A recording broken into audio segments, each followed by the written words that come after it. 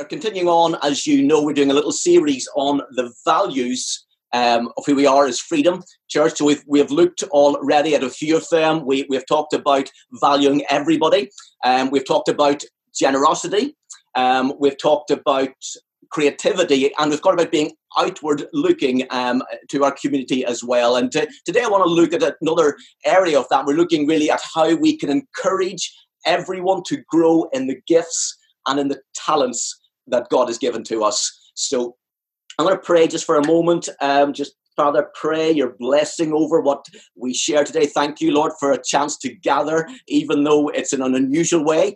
But thank you for the opportunity to gather together this morning and we say, Lord God, we thank you for all you're doing in our lives. Thank you for every blessing that you've given to us. And we give you glory and honor in the precious and the most wonderful name of the Lord Jesus Christ. You see, nothing happens by chance. I hope you know that. Nothing happens by chance because God is always at work. In every situation, in every circumstance, he has a purpose. So even when it feels as if he's absent, or even if life just seems to be somewhat out of control, which it does a bit at the moment, we need to remember that we don't see the big picture. He does. God sees what's going on, and God has a purpose in everything, even in the joys of life, but also in the tragedies of life as well. And I believe that everything happens for a purpose and a reason. And very often what God is doing in all of this, he is shaping us and he is molding us into the person that he has created us to be. And God has uniquely gifted each and every one of you without exception. And some of you are musical, some of you are very creative, others of you have been gifted with maybe gifts of engineering or medicine, or gifts of communication. Now, some of you are good dancers. God has not given me the gift of dance, that's for sure. I can barely juggle, as you probably saw on the little video we did during the week. But the question I want to encourage you to explore this morning is this. Are you growing in the gifts and the talents that God has given to you? You see, it's very easy for us to allow division and maybe even jealousies to begin to creep in and even get to the stage where we want to be like someone else. And we can say to ourselves, I would like to have the gift that he has. I want to be able to do what she is doing. So this morning, I want to encourage you to be the person that God has made you to be and to be faithful with what he has given to you.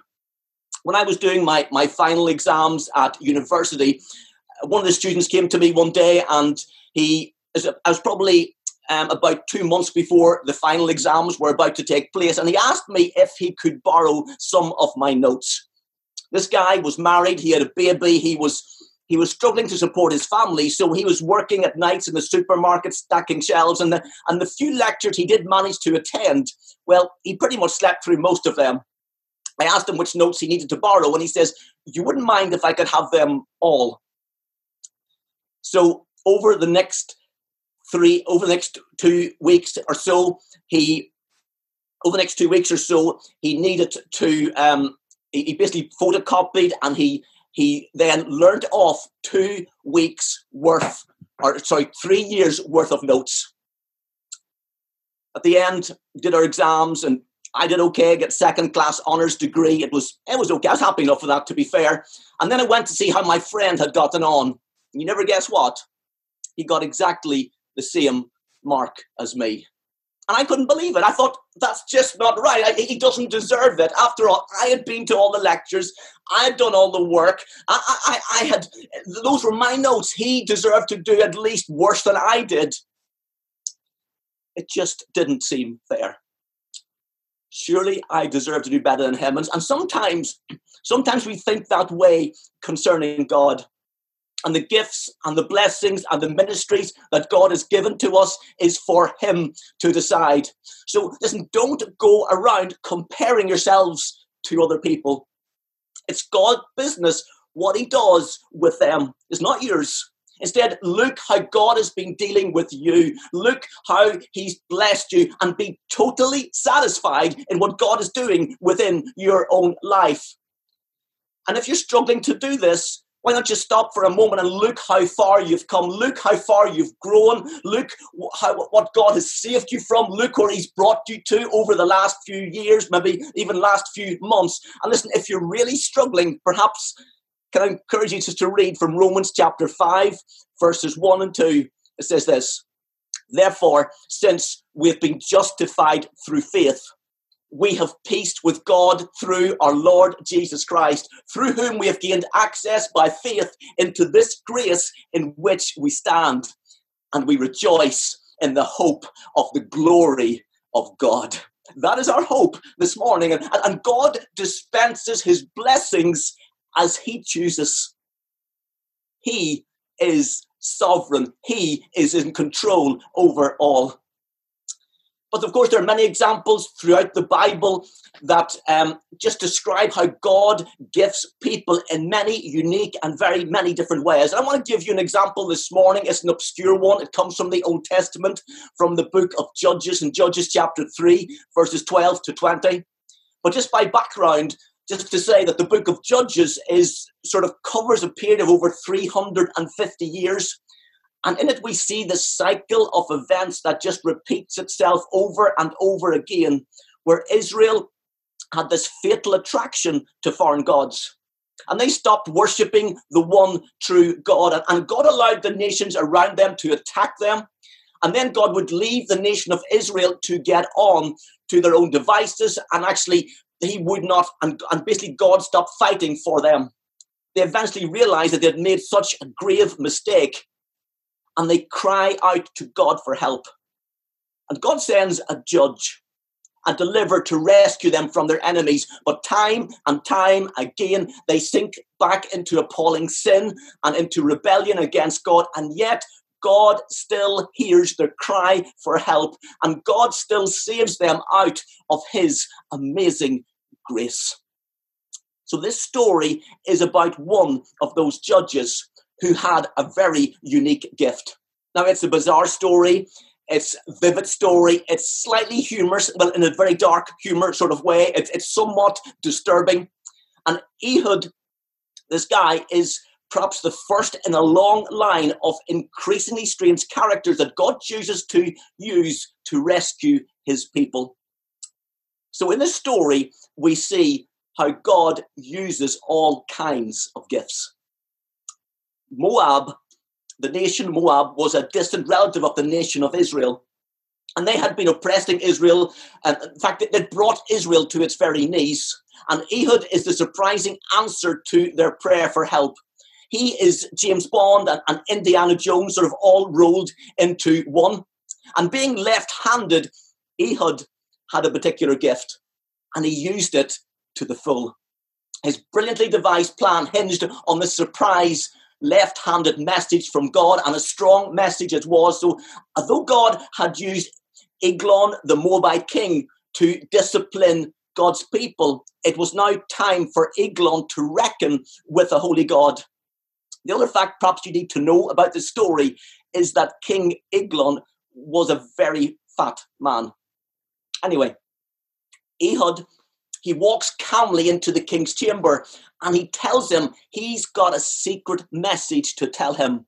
Foolishly, the king said, as he clears the chamber, he asks everybody else to leave, and Ehud then stabs him, leaves his sword swallowed up by the king's fat, and then calmly walks back out again, locking the door behind him. And this picture of this fat man locked in a room, supposedly relieving himself, with a sword lost somewhere within his vast belly, is certainly somewhat bizarre. It's certainly gruesome, maybe a little bit humorous, but God is serious about it. He's rescuing his people from the clutches of an evil man. 10,000 more Moabites go the way of Eglon, and then Israel gets 80 years of peace. So how did Ehud get away with this? Well, commentators believe that Ehud had a disability that affected his right arm. It meant that Ehud couldn't use his right arm at all. However, the visible disability in his right hand and also his great skill with his left hand provided the perfect plan to liberate Israel from the Moabites. Ehud's disability actually became his greatest strength. Warriors in ancient times would be trained to wield their sword with their right hand. Ehud, of course, was able to conceal the weapon on his right-hand side where the king's guards would not have expected to look. They probably never even thought of searching there. After all, that arm could not work. It had no useful function whatsoever. What have you noticed? You noticed how God has got a history of raising up the most unexpected people to accomplish his purposes.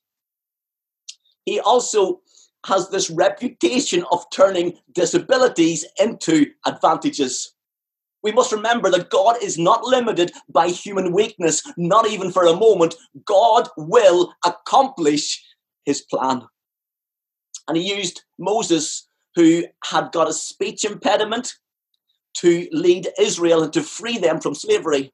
He used David just as a young shepherd boy to kill Goliath. He used Paul, who suffered, we think, from an eye problem, to evangelize the world. And we discover that God uses all kinds of people and all kinds of gifts. So you must never think that you have got nothing to offer God, or that you are useless, or in any way that you are not needed. And also, you must never think that you need to try and be like someone else. See, all too often I hear people comparing themselves to others, and then they conclude that they're useless. I've even done it myself at times. You know, I've always wanted to be a bit more musical, to be a bit of a musician. I've even tried to learn the guitar at one time. But the trouble is, I have absolutely no rhythm whatsoever. I can do the little sort of hand bit where you sort of change the chords. I'm not too bad at that end. But trying to strum in time is nigh impossible for me. It is just an absolute nightmare to sing to. And I've had to realize that God has not given me that gift. Listen, you need to understand how precious you are to God right now. You need to understand how much he loves you just as you are. No exceptions. God loves you this morning, and he has gifted you uniquely, and you must use those gifts to bring glory and to bring honor to his name. That's why Paul writes in 1 Corinthians chapter 12, verse 16, he says, if the ear says, I am not a part of the body because I'm not an eye, would that make it any less a part of the body? If the whole body were just an eye, how could you hear? If the whole body was an ear, how could you smell? And arguing yourself into believing that you're useless as part of the body of Christ is simply not true. It is simply not true. It is a lie of the enemy. You cannot believe it for a moment. Listen, Satan wants to destroy. He wants to bring you down. So we need to go back to the truth of God's word. We need to apply the truth of God's word to your life every single day. So here's my little summary of what I believe the Bible teaches. If you are part of the body of Christ, you come to him by faith, you put your trust in him. If you're part of the body of Christ, you are not useless, but rather you are made in the image of God. You're filled with the Spirit of God. You have an essential part to play in the building up and in the encouragement of the church. So the gifts that God has blessed you with, he wants you to use them. He does. He wants you to use them. So if you say, I'm useless because my function is not as good as somebody else's, you're not only saying no to the biblical principle of the church functioning like a body, but worse, you are saying no to God. See, resenting your gifts or the work of the Holy Spirit within your life is a way of not trusting in God. I'm not saying that we shouldn't long for spiritual gifts that we don't have. I do believe there is such a thing as a as a dissatisfied contentment. And it's right to seek God for more of him. So you need to learn how to mingle contentment in the in the sovereign goodness of God with a godly discontentment, with a holy yearning, with fervent prayer. Listen, to desire more of Christ, to grow in him, to mature in Christ is a good thing. It's a godly thing to seek more of him.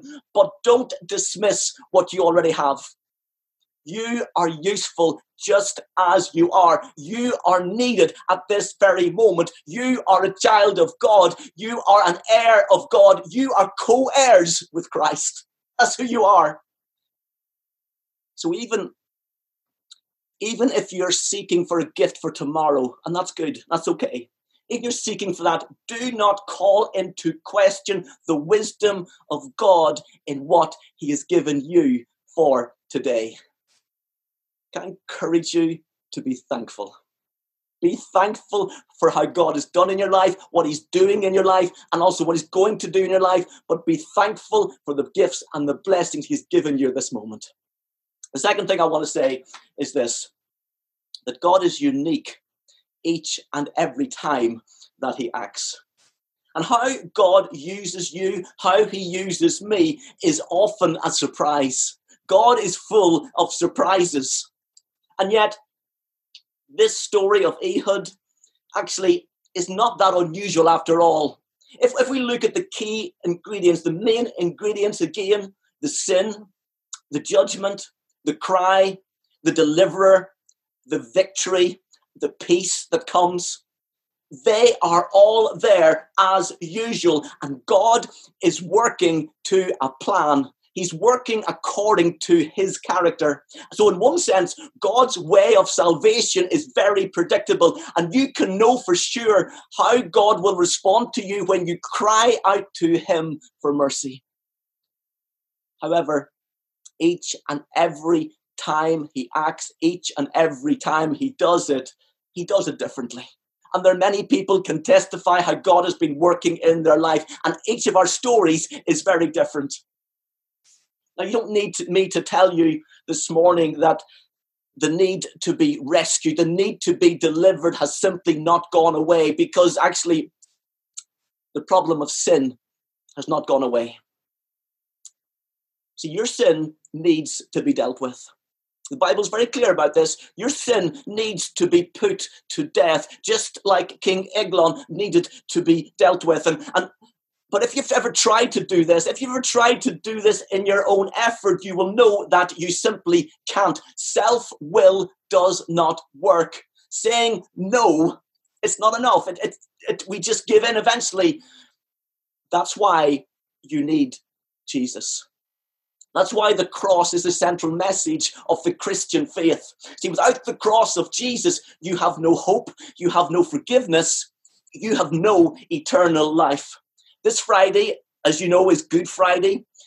And on that day, we remember when Jesus died on the cross. It marks the crucifixion of the Lord Jesus Christ, where in 1 Peter chapter 2:24, we are reminded that Jesus himself bore our sins in his body on the tree, that we might die to sin and that we may live to righteousness. By his wounds you have been healed. This is what theologians call the substitutionary atonement of Jesus Christ for you. Big words. What it means is this: he simply took your place. He died for you.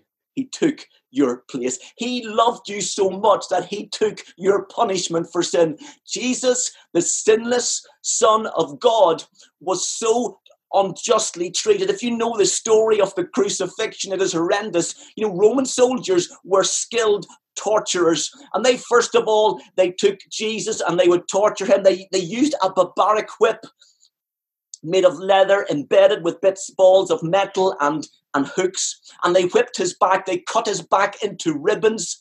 In fact, the pain was so intense that many people who were tortured in this way died as a result of it. And Jesus endured all of that. Then they placed a cross on his shoulders, and they made him carry it to the hill of crucifixion. And again, if you know the story, you'll know how he fell and somebody else had to carry it for him. When they got him up there, they nailed him to that cross, and they took metal spikes and they drove one through each wrist. They put the left foot on top of the right, and they took a long metal spike and they put it through both arches of his feet. And then that cross was lifted and placed in a hole in the ground. And there Jesus was left to die in the most horrific of ways. And yet he was completely innocent of any crime. He had not done nothing wrong, nothing to deserve this. But what is interesting in the New Testament is that there's very little said about Jesus' physical pain, because it fades in comparison to the unique spiritual pain of Jesus on the cross as he is cut off from God his Father. You see, on the perfect, sinless Jesus was placed the sins of this world, your sin and mine. Jesus took the punishment that you deserved. And through faith in him alone, you can be taken from death to life. That's the hope we have this time of year at Easter. Listen, there is no other way to receive eternal life. He, Jesus, is the ultimate substitution. And when Jesus was taken down from the cross, he was buried. He was buried in a tomb borrowed from somebody else. And it just seemed like the end. The disciples thought it was all over. Everybody thought it was finished. But neither death nor Satan could hold Jesus down. And after 3 days, Jesus victoriously was raised back to life. The resurrection power of God that raised the sinless Jesus back to life, listen, has brought life to millions of sinful men and women who by faith have repented, have turned from their sins and put their trust in the Lord Jesus Christ. And I know I'm talking to some of you this morning who understand that completely. When Jesus rose, he just ripped apart the power of death. He destroyed the enemy, and victoriously he brings life. So we can shout with 1 Corinthians chapter 15, verse 54, death is swallowed up in victory. O death, where is your victory? O death, where is your sting? See, our hope, our victory is found in Jesus. He is our hope for now, but also for all of eternity when we put our trust in him today. And this is the greatest gift of all. Freely given to all who believe. So if you are a child of God, listen, you can never say that you are not gifted. When you have received the most incredible, life-giving gift that is priceless, that is beyond compare, the gift of salvation. You know, there are many different stories of what God has been doing in your life. I could tell you many stories of what God has done in my life. And yes, they're all different, but there's something wonderful as we come together and just celebrate all that Jesus Christ has done. Let's be thankful for him this morning. And the third thing I want to say is this, that churches should not squeeze everybody into a certain mold. You know, there needs to be a balance in how we live our life with Jesus. On one side, we have the balance of one side, we have maybe a more extreme of being cautious and thinking through everything methodically. And some of us are like that. On the other side, we have sort of people who are just a little bit crazy. They do the most crazy things and they're just sort of trust God for the results. And once again, we see many examples of this throughout the Bible. There are men and women who are uniquely gifted by God, but they all have one gift in common. The gift of faith. There's a man called Joab in 2 Samuel chapter 10 who took up arms for the cause of God. He said, may the Lord do what seems good to him. And then perhaps more familiarly, the Esther, people certainly hopefully know the story of Esther, who risked her life for the Jewish people in exile. And she said, if I perish, I perish. And then There are people like Shadrach, Meshach, and Abednego who stood unflinchingly before the fiery furnace, and they're able to say, listen, if God does not deliver us, be it known to you, O king, we will not serve your gods or worship the golden image, Daniel chapter 10. And then there's Paul, the apostle Paul, whose life seems to be this roller coaster ride of just incredible amount of risk. He says, I consider my life worth nothing to me. My only aim is to finish the race, is to complete the task the Lord Jesus has given me, the task of testifying to the good news of God's grace. Acts 20, verse 24. Listen to me. We do not know what the future holds. We have no idea what lies in front of us. And in fact, nobody could have predicted what we're going through at the moment. These are uncertain times. And God rarely reveals the big details of what's going to happen in our lives. Instead, he gives us the gift of faith. He calls us to walk by the Spirit, to walk in the power of the Spirit. However, he does not want you to respond to the uncertainties that we see all around us with paralyzing fear. Neither does he want your love of security to lead to excessive caution. Instead, he teaches us again and again to take risks for the cause of God. Because the Bible's very clear. The Bible's clear that the love of Christ does not remove people from suffering or from challenges that we will face. Obedience is risky. It is. Obedience is actually very, very risky. Paul says in Romans 8, we are regarded as sheep to be slaughtered. But listen, you can be sure, you can be absolutely sure that suffering will never separate you from the love of God, because the love of God always triumphs. But even more, when you take a risk for the cause of God and you come against the enemy who wants to do you harm, you can be sure that you will defeat him with the weapon of faith. But listen, the enemy is not just defeated, he is captured by the power that Christ has won for you on the cross. And all of this is through the triumphant love of Christ. For it says, in all these things, that's you, by the way, in all these things, you are more than conquerors through him who loves you. So as you walk the path of faith, you will discover why God will not settle for anything less than the impossible. Because in everything that he does, his aim is surely to show that there is nothing too difficult for the Lord to do. His purpose in all that he does is to display his glory, is to bring honor to his most glorious, to his most precious, and to his most holy name. It's about his honor. It's about his glory. And God's glory that was perfectly and most magnificently displayed through Jesus Christ should also be displayed through you and through me each and every day, his church.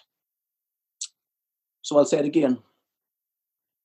Use your gifts, use your talents for him. Do it for his glory.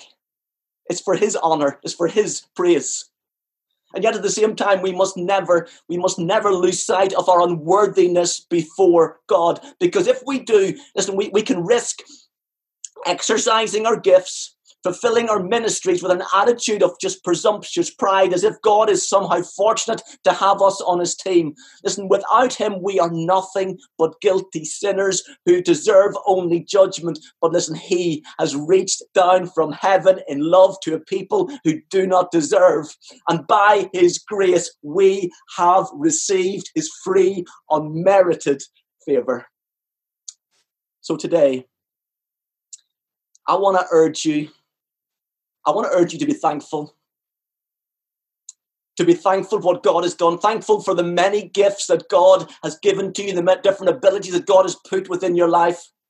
But listen, you're never going to reach your full potential in isolation. We are a body. Even though we're separated by a bit of a distance because we can't physically be together, we are the body of Christ and we need each other to function. And we function best when we function together. So every one of you is needed. I hope you hear this. Every one of you is needed. Every one of you has an important role to play in encouraging others, in edifying and building up the church. And listen, there's this constant need to be developing our gifts, to be using our talents that God has given us. But there's also a need for us to be developing new leaders, to be encouraging people to take on new roles of responsibility. So we need to be keen to learn. We need to be eager to encourage. We need to be building up one another. And we need men to be mentoring younger men, to get alongside them, to encourage them, to put good accountability in place. We need our women to be getting alongside younger women, to teach them, to show them, to encourage them to develop their gifts. And listen, I'm glad to say this is already happening. I've had texts during the week of what just encourage what you're doing and how you're coming alongside one another, blessing one another at this particular time. But listen, it's never been more important. So keep going, keep loving each other. Reach out to those who need a phone call. Listen, if somebody needs a little bit of food buying from the shops, listen, let's let each other know. But also let's keep asking. Let's keep connecting with one another. And I want to encourage you to build one another up. And listen, never stop praying for one another. Keep praying. Keep praying. I want to finish just this talk with a prayer, if that's okay. I've borrowed it from Colossians chapter 1. Paul prays over the believers there. I want to pray the prayer over us as a church at this time. So if you're comfortable, want to hold out your hands. Sometimes we want to receive from God. It's good to get in a position to be able to receive. And sometimes our bodies can, we can just, can be a really good way. So if somebody wants to give you something, you hold your hands out to receive it. So why not be willing to receive from God today as we just pray, just as we bring everything to a close. So Father in heaven, I want to pray over each one of us, Father, that you would fill us with the knowledge of your will through all wisdom and understanding that the Spirit gives. And I want to pray, Holy Spirit, come and just minister into people's homes right now, wherever they are. Father, Father, we just pray that tangible sense of your presence. Just be willing to receive from him. Just because we're not all together in one room, listen, God, by his Spirit, can reach you right now, wherever you are. Even if you're by yourself at the moment, God's with you. His Holy Spirit is ministering to your life.